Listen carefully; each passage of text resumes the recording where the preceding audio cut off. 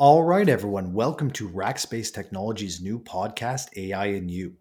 My name is Mark McQuaid, and I will be your host on this journey. I am a practice manager here at Rackspace within our data science and engineering practice. So, our goal was to start a podcast in AI that was different, and we will try to step away from the academia behind it. Instead, we will talk through cool and exciting ways people are using AI today in the real world, and in turn, how you can do the same. We're going to keep it loose, we're going to have some fun, and we're going to keep it exciting. Glad to have you along for the ride.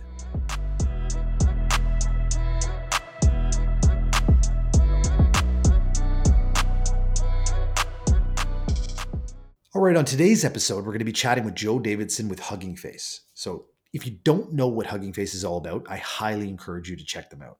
They're doing some of the coolest stuff in the world right now in the NLP space. The Hugging Face Transformers library provides thousands of pre-trained models to perform tasks on texts, such as classification, information extraction, question answering, summarization, translation, text generation, and more, all in 100 plus languages. Their aim is to make cutting-edge NLP easier to use for everyone, and also democratize artificial intelligence through natural language. Let's dive in.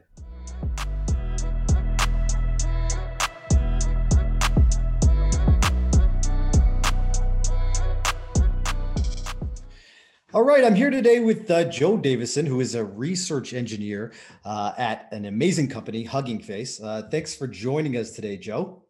Yeah, pleasure to be here.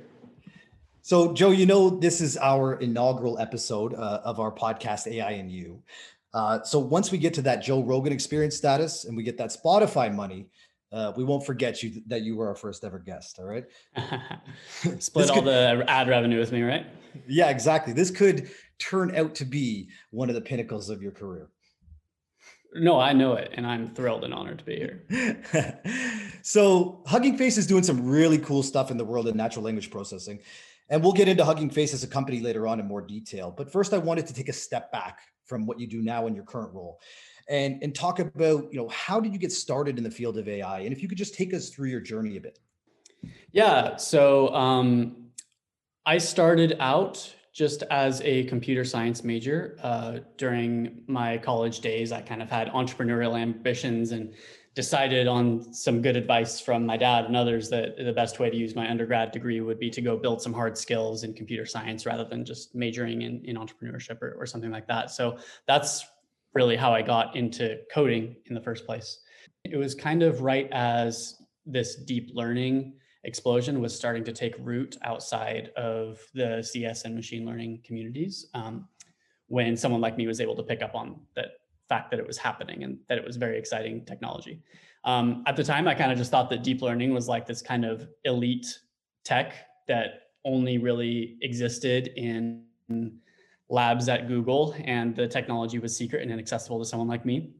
But then I quickly found out that that actually wasn't the case, that it was actually very open and that there were a lot of open source tools already being developed to make it accessible to a lot of people, and found out that I even had a class that was going to be taught the following year in my undergrad program. So I was lucky in a lot of ways. Very cool. Very cool. Okay, so let's go into a little bit about NLP in general, natural language processing, right? Me personally, I'm slightly obsessed with NLP these days, but I'll let you tell the audience exactly what natural language processing is.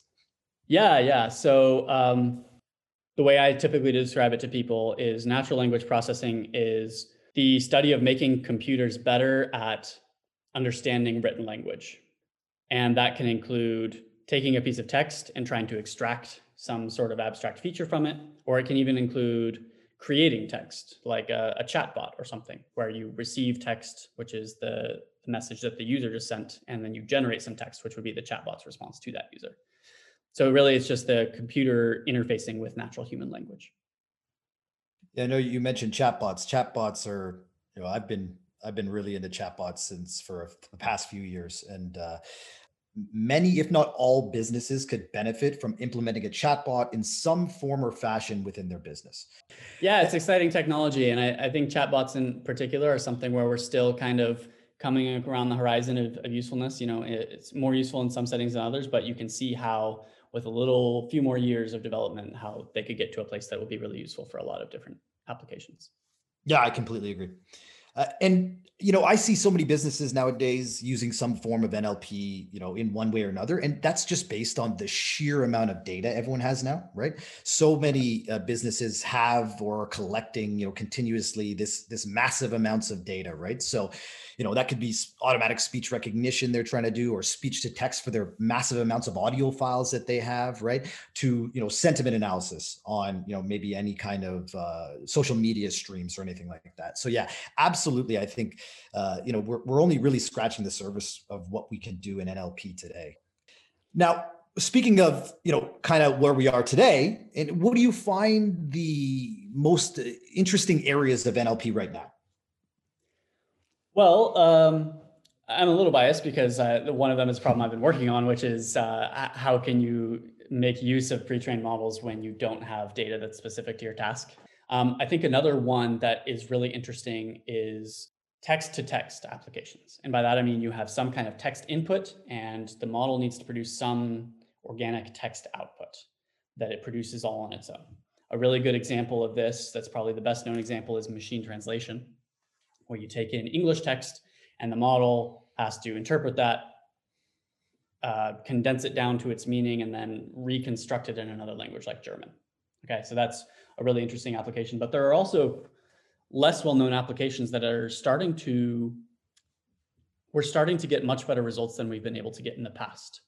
And one of those is called abstractive summarization. And that is largely what it sounds. You take in a news article and you produce a short 2-sentence summary about the content of that article. And that's something that we're starting to see a lot of improved results on in recent years. Yeah, summarization I think is huge. I see it all the time, right? Oh, I have this massive amount of text, whether it be an article or it be some kind of taking it back to chatbots, a user and a chatbot interaction, right? And it's spit out into text, and people don't want to read it all, right? So that summarization, I see it a lot.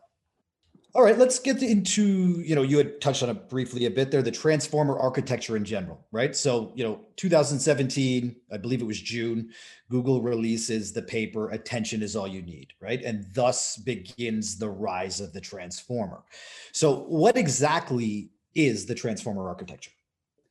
The transformer architecture is a particular type of neural network. It's a type of neural network that heavily utilizes a mechanism known as attention.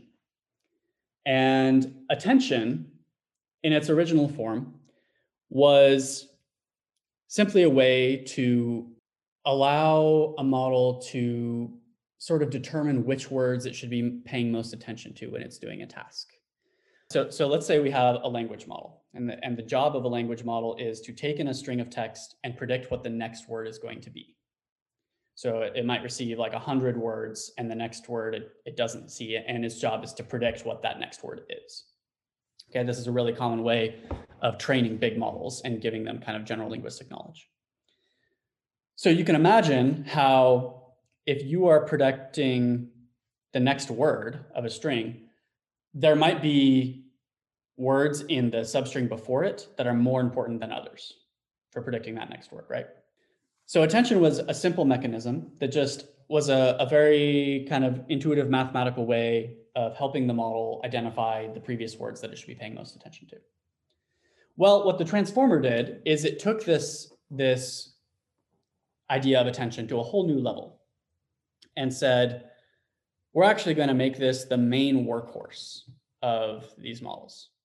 So what we're going to do is we'll have this neural network with a whole bunch of layers to it. And at each layer, we will create a mathematical representation of a word that comes from the attention to all of the other words. It's a little confusing, it's a little wonky, and I don't mean to get so technical, but that was kind of the basic idea of if you take sort of this weighted sum of all of these, of all of the words in a sentence, that might give you some basic starting point for the representation of the next word in that sentence. And if you do that over and over and over again, layer after layer after layer, that gives you the transformer architecture. I wanted to touch upon some very big transformer-based language models such as BERT and GPT. And BERT is developed by Google, and GPT is developed by OpenAI. And can you just talk, real quickly, through the similarities and differences between those two specific language models? GPT is a model by OpenAI. If you've heard about GPT-3, that's just that, the third iteration of GPT that they came out with this last year. And the idea with GPT-3 is it's just a traditional language model. You take in the last 1,000 words and you predict the next one. And then you slide the window over and you take that previous 1,000 words and you predict the next one. And you do that over all the text over the internet a whole bunch of times, and you get a really powerful model. And the thing that it's really, really good at is generating text. So that's where you can, get it to write fake poetry, or get it to, write articles, which, by the way, has some worrisome implications for things like fake news and Twitter bots and things like that. That's really where GPT shines. BERT is a different kind of model with a subtle but important difference. And the difference is, instead of predicting the next word in the middle after this span of 1,000 words that come before it, what you do is you take the span of 1,000 words and you hide some of them in the middle. And the job of the model then is to figure out what those hidden words are. That's kind of a subtle distinction, but the reason it's important is because when the model is predicting one of these words in the middle of a sentence, it's allowed to see the words that come before it and after it. Whereas in the case of GPT, you can only see the words that come before it. That makes it really powerful for a lot of different kinds of tasks, because when you're fine-tuning on a specific task, which again we'll get into more in a moment, it allows the model to have the attention, as we mentioned, to be able to see both the words following and the words preceding a given text in your sequence. I think all the rave is GPT, right? GPT-3, it's all the rave, and it's kind of the sexier language model. But I think kind of what you were saying there is BERT may in actuality be more powerful than GPT. Yeah, as I mentioned, so GPT is probably better for text generation, so like creating text that looks like naturally generated human text. But BERT, despite not having as much hype around it broadly, is by far the more commonly used model in terms of research, in terms of industry applications. And that's largely because of this bidirectional mechanism that I mentioned. Yep, for sure. And actually, I read an article recently where it said BERT engineer is now a full-time job, right? And qualifications include some Bash scripting, some deep knowledge of pip, maybe watching a video on YouTube of the transformer architecture, and then literally waiting for Hugging Face models to be released. So tongue in cheek, but can you confirm or deny that's all it takes to be a BERT engineer nowadays? Well, I think there's some truth to that, but I think it's also a little bit unfair to these people who do a lot of work to take these models and make them usable by doing really sophisticated, technical optimizations to reduce the latency of these really big models and make them more efficient to use in the real world. So I think there is a sentiment of truth to that, which is what makes it funny. But I think it's still a difficult job. Yeah, no, absolutely. Okay, so that'll lead me into transfer learning, right? Another thing, as I mentioned, I'm slightly obsessed with these days, right? I think it's extremely powerful. But first, why don't I let you describe what transfer learning is? Yeah, so transfer learning is basically a way of taking a model that's been trained on one task and using that model as a starting point to learn a new task on different data. So you can imagine if you have, let's say that you want to learn a sentiment classifier, which is just a model that takes in a piece of text and tells you whether it's a positive or a negative sentiment to it. If you start from scratch learning that kind of model, it requires an immense amount of labeled data so that the model can learn all of the different associations between the words, what patterns indicate a positive sentiment and what patterns learn a negative sentiment. It has to learn everything from scratch. What transfer learning is it says, okay, what we're going to do is we're going to take this model that's already been trained on a whole bunch of other data. And it has nothing really to do with sentiment analysis, but the model has a lot of kind of stuff to start with already. It might already have some understanding of the English language and the different words that associate with each other. And maybe it knows that when you see the word happy, you're more likely to see the word positive. And when you see the word, you see a curse word, you're more happy to see the word negative. It kind of has a starting point of these associations. And what that allows you to do is learn something like a sentiment classifier with a lot less data, because the model is not starting completely from scratch. And that's why when I talk about language modeling, like learning a model from all this text on the internet, that's part of the reason why that's so important, because it's able to learn some pretty valuable associations that then serve as a really good starting point when you're fine tuning the model on your own data. Yeah, and I think the power really lies in so many pieces with transfer learning, right? You can't really say how powerful it is for one specific use case, right? It's really, reducing training time, right? Reducing computation requirements, right? And these things are big, right? And it kind of it mimics what human and how humans learn, really, right? We typically don't learn things from scratch, right? We rather build on some kind of prior knowledge that we have as humans. So it kind of takes after that fact. And I think that, one of the biggest pieces too, I mean, if you look at certain things like in the NLP world, as we talked about there with BERT, right? And BERT was trained on over 3 billion words or something like that. Or if you look at the computer vision world, right? And you look at, some deep CNNs that have been trained on the ImageNet data set, which is over 14 million images, right? How could someone actually do that, right? The layman person, right? The practitioner, the small business even, right? You would never have the resources, the time, right? The computation to actually perform that training yourself, right? So being able to take advantage of transfer learning, I think is so powerful. Yeah, I think that's right. And I like that you brought in the computer vision element of it as well, because that's really how I think transfer learning took off in the first place, and how I certainly became familiar with it was, like you said, if you want to train an image model to tell you whether a cat or a dog is in a picture, it's going to take a lot of data to learn a model like that from scratch, like hundreds of thousands or millions of images for it to learn the right associations.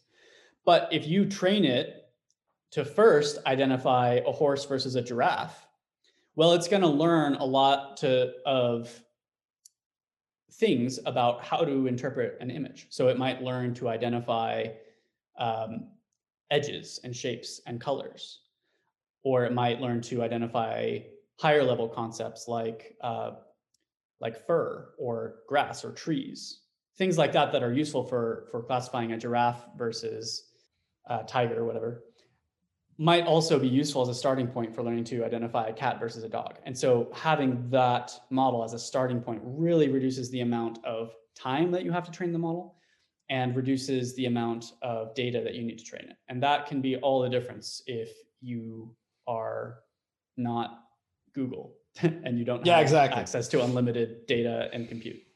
Unlimited data, compute, and money, right? Yeah.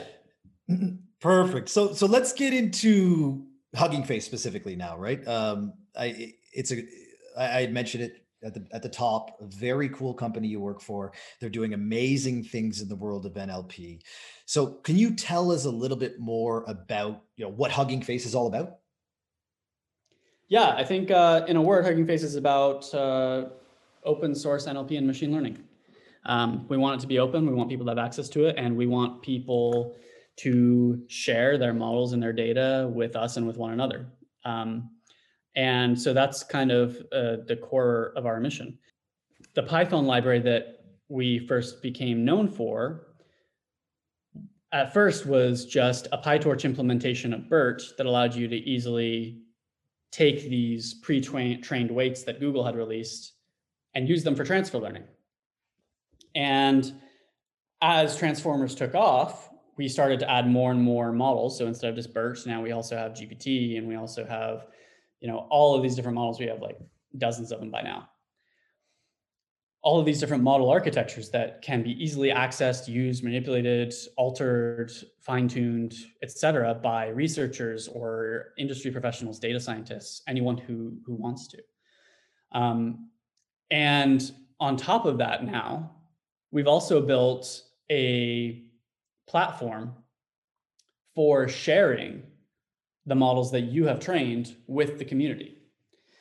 So in some sense, it's kind of like a GitHub of machine learning idea, where someone can take a model, say they even take BERT after it's been pre-trained, and they can fine tune it on their sentiment classification task. And they can actually upload that to the community, and then anyone else who needs a sentiment classifier can just download those weights that other person uploaded and start using them or fine tune them further on their own data.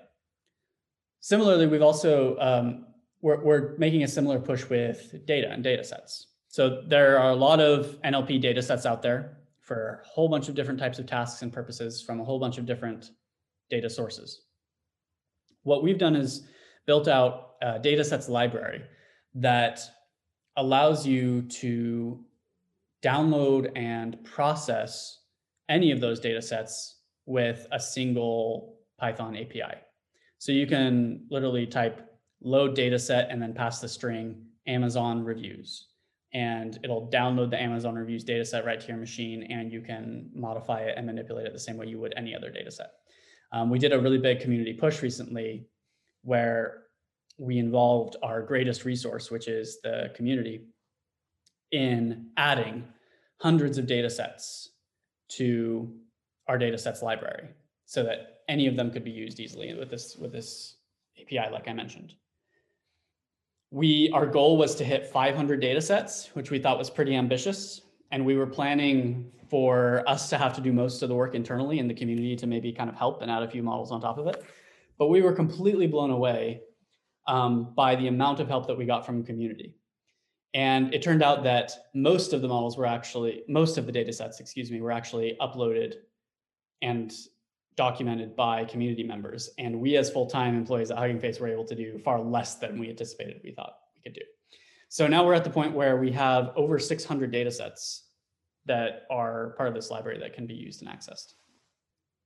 Yeah, and you touched on there. I think that's one of the best pieces of Hugging Face is the community, right? As you said, and it's the ability to share resources, share models, share data sets, right? Everyone is trying to help each other, really, right? And it's that piece that you guys, you said, democratizing NLP, right? That's kind of the goal of Hugging Face is democratizing NLP. And I think it's fascinating. I really do. I think you guys are doing some really amazing stuff over there.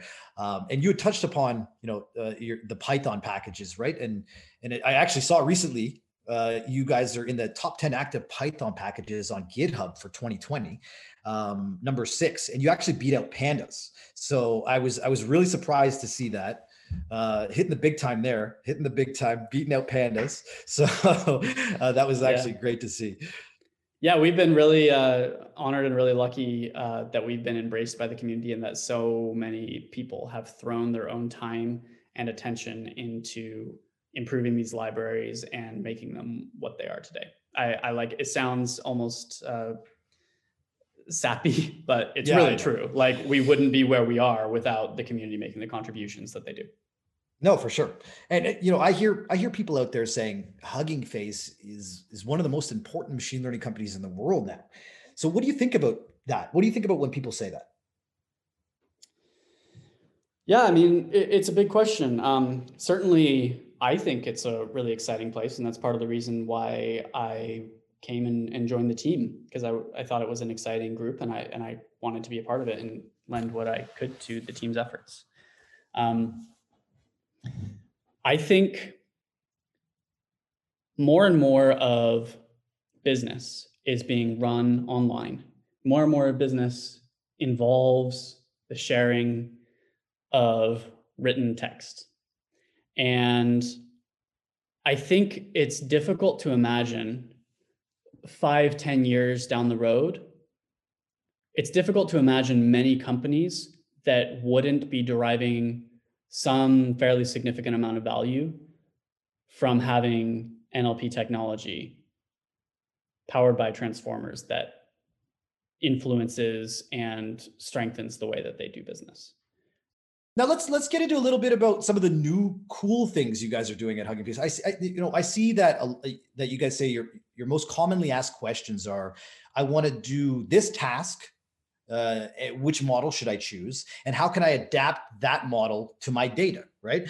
So I see there is a new feature coming out. Right. Full disclosure, I am on the wait list. So if you could bump me up on that, that would be great. Right. So once we get off, you bump me. Yeah. And it's called Auto NLP. So talk a little bit about what Auto NLP is. So Auto NLP, it's not an idea that we've come up with. It kind of comes from this broader idea of Auto ML, which is auto machine learning. And the idea of that is allowing people who don't necessarily have the machine learning expertise to fine tune a model on their own to train a model in a sort of automated way. There are lots of ways to do this, and it gets mixed levels of success. But there are some good examples of it. Google has kind of a well-known AutoML platform.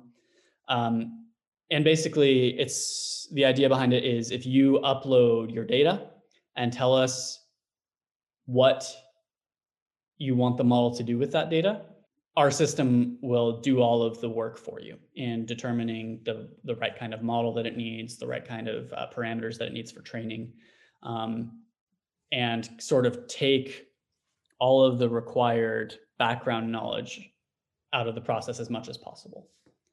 So Auto NLP is our own effort to do that. And we've been talking about the community. A large reason why this is possible is because we'll have so many community pre-trained models on the hub that can be used as a starting place for transfer learning a model on a particular user's data. So yeah, it's something that we're developing. We should be kind of announcing relatively soon. And I'm excited to see how it's received, because I think it'll make this kind of technology accessible to a lot more people. Yeah, for sure. And, I am personally a fan of Auto ML in general. I recently wrote an article on traditionally trained data scientists versus Auto ML, and if Auto ML will over time replace that traditionally trained data scientist, right, in some form or fashion, right? And that brings me to a good point, right? Because you're kind of in the middle of two worlds there, right? You are a traditionally trained data scientist, but you are really working on, that democratization of NLP, getting NLP in the hands of everyone, right? Pre-trained models, right? The transfer learning, the Auto NLP feature we just discussed. So I'd love to get your perspective on that. Yeah, well, I think NLP is rapidly changing, right? It's rapidly developing the way that we create models, the way that we adapt them particular tasks. I think there's so much room for growth and development and so much potential that, I'm not too worried about there being a lot of interesting things for people who have the skills to work on. I don't really see a downside to making the technology as accessible to as many people as possible. And I guess that's kind of my mentality is make the technology as broadly accessible as possible. And then the people who want to work on the new tech will always have new tech to work on. Yeah, no, exactly. I like that. Yeah. Okay, so I want to get into one thing here, because I know this is something that a lot of people talk to me about. I am always kind of interested in this piece, and it is how people are using Hugging Face today in the real world, right? Now, when I say the real world, I mean real life, business use cases. So I see so many people doing really cool things, whether it's with BERT, GPT, but it's a lot of hobby projects. But can you talk through a couple of real life business use cases? You don't have to name company names or anything like that, unless you want to, of course, if you want to throw that out there. But if you could just talk through a couple real life business use cases that you see, clients using Hugging Face today for, and using it value, to gain value, right? To make money, something like that. Yeah. Well, first of all, I'll say, for listeners that are familiar with the Gartner hype cycle, it is kind of a common trend with the development of new technology where initially you have a huge amount of hype and sort of flashy projects, and then the hype dies off, and very gradually that technology becomes more efficient and useful for actual productivity and use cases in the real world. And I don't think machine learning or NLP or transformers are any exception to that. I think most of the stuff that you see that gets a lot of publicity, at least, is kind of flashy, showy stuff that might not be monetizable at this stage. But I think the rate at which it is becoming monetizable and useful is much quicker than other technologies, at least as I perceive it. So, I mean, the transformer was developed not 2 years ago, and Google is using it in almost every search to understand queries better and to help people find search results. And according to them, it's actually had a huge impact on the quality of their search results. Now, they're not using Hugging Face; it's their own. BERT was their own thing, so they're probably using their own internal tools. But there are plenty of people who are using our tech. I know of one company, for example, who specializes in analyzing traffic to websites on the web in order to anticipate things like geopolitical risks. So anticipating a terrorist attack or a military action or things like that, where if they see a surge in traffic to a particular set of pages, they can with some confidence try to predict if something significant in the world has happened or is about to happen. And that NLP is a really active part of that, because they need to be able to analyze the content that is being trafficked in order to interpret the surge of traffic.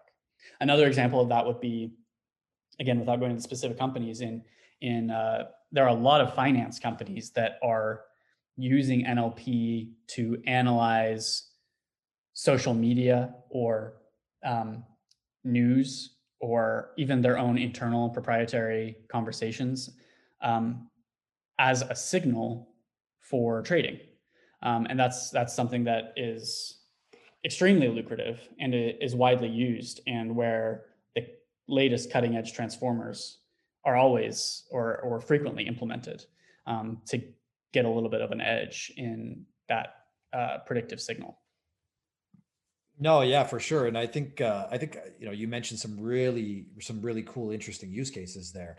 And the reason why I wanted to hit upon that is because there really is, there is a feeling sometimes that, all these things are great, but they're mostly for hobby projects. And I know, and of course, that that's not true, right? There is people using things, right, like Hugging Face, and making money from it, right? They're actually turning a profit by using this for their own specific use case, right? So I like to put that out there because that's what we're trying to do on this podcast, is to show people how AI can be used for them, right? And although writing Star Trek quotes is somewhat interesting, I don't think it's specifically that great of a use case, right? So no, that's great that you mentioned that stuff. Yeah, and I think that's we were discussing like GPT, which is OpenAI's model versus BERT, and I think that's a difference that you'll see is OpenAI has they're really good at creating publicity around their publications, and they always have these really cool flashy demos that kind of give you the feeling that like technology is magical in a sense almost. Mm-hmm.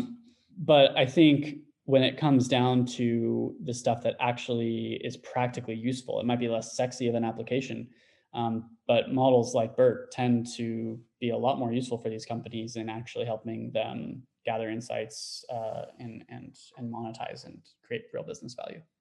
For sure.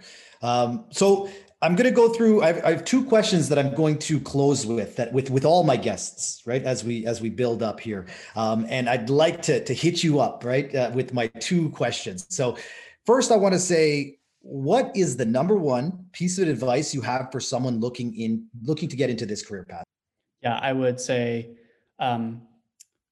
do projects that interest you, not MOOCs. Like, and I'll expand on that a little bit. MOOCs, like these online courses, they're really valuable starting places to kind of get like a broad overview of like the different technology and ideas that are out there. But the way that you really become good at this stuff, or kind of learn where your knowledge gaps are, is to actually just do a project that sounds exciting to you. Say, I'm gonna, figure out, I'm gonna train my own sentiment classifier. And at first that project might be following a tutorial. And then as you get more better and better at it, you might say, okay, well, I'm going to incorporate this new idea into this tutorial that I did and build on it. And then upload the project to GitHub and show it off and have a public place where you can link people to it on your resume or whatnot. I went to Harvard for my master's, and it wasn't because I had a 4.0 GPA. I think I had like a 3.68 or something.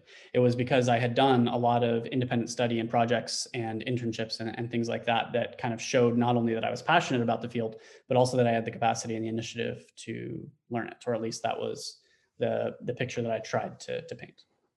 Yeah, that I couldn't agree more. Getting your hands on getting your hands dirty, actually building projects, whatever it may be, is the best way to learn.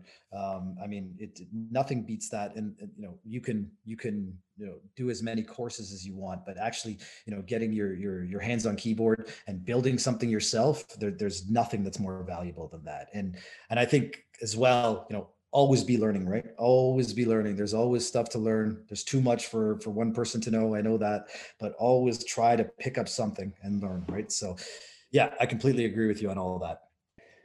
A lot of people will ask about like certificates, like which MOOC certificate is going to look the best. I'd say, really, I don't know if a company is going to care that much about a certificate, honestly. But if they see projects that you did on your GitHub page that you just did of your own accord because they were passionate and interesting, that will catch an eye. So focus on that. Yeah, for sure. No, absolutely. Okay, so my second question is, let's get a little deep here. Let's get a little philosophical. Okay, so what does AI mean for you? And I don't mean in the literal sense or the definition of AI. I just mean, what does it mean to you, right? From a vision standpoint, like what is your meaning of artificial intelligence? Oh boy, yeah. I think artificial intelligence, it's kind of a useful catch-all term, but it can also sometimes be a frustrating and ambiguous term. I came across a reference once to this book about, this old 19th century book about calculating machines, about these calculator devices, and they were referred to as intelligent. They didn't have electricity, they were mechanical, but they were referred to as intelligent because they did more information processing than a person thought they could do at the time. So I think in some sense, like artificial intelligence is just making computers do things that right now only we can do, or that they can't do very well. That doesn't get to the deeper, broader question of what does it mean for a machine to become intelligent? What does it mean for BERT to understand a piece of text versus just processing it and spitting out an output? I think those are all, for me, intractable questions, and I don't really know how to approach them. And I don't know how you involve things like consciousness. Like, does consciousness play a role in intelligence? Do you have to be conscious to truly understand something? Or do you just have to process the information efficiently enough? I don't know. But I think from a practical sense, to me, AI is about making computers better at stuff that they're not good at right now. Yeah, for sure. I like that how you said that, do you have to be conscious to be intelligent? So, all right, Joe, it's been amazing chatting with you today. I really appreciate you coming on.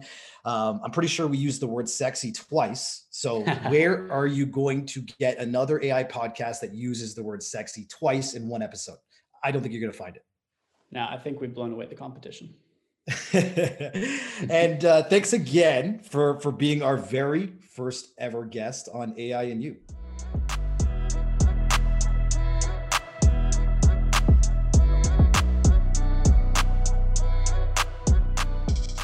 So every episode, I want to highlight something cool I've recently came across from a real-world application specific to the theme of the episode. One very cool application that I've recently came across is called Grok. Grok is an app built to summarize Slack channel conversations. So for anyone that's an avid Slack user, you will know that scrolling, reading, and understanding what is going on in missed conversations in Slack channels or threads can take time. The guys behind Grok wanted people to get back into the conversation quickly and easily. Their solution leverages the power of GPT-3 as well as their own personal application building experience. So imagine joining a Slack channel having missed a week of conversations. Grok allows you to quickly get caught up, providing you with a summarization of what you missed. The founders of Grok are Ryan Hitchler and Bailey Carlson, and you can check out their app and join the waitlist at grok.centro.rocks. It's a really cool application. All right, everyone, it's been a pleasure. And until next month, stay tuned and we will continue to explore how AI can help you.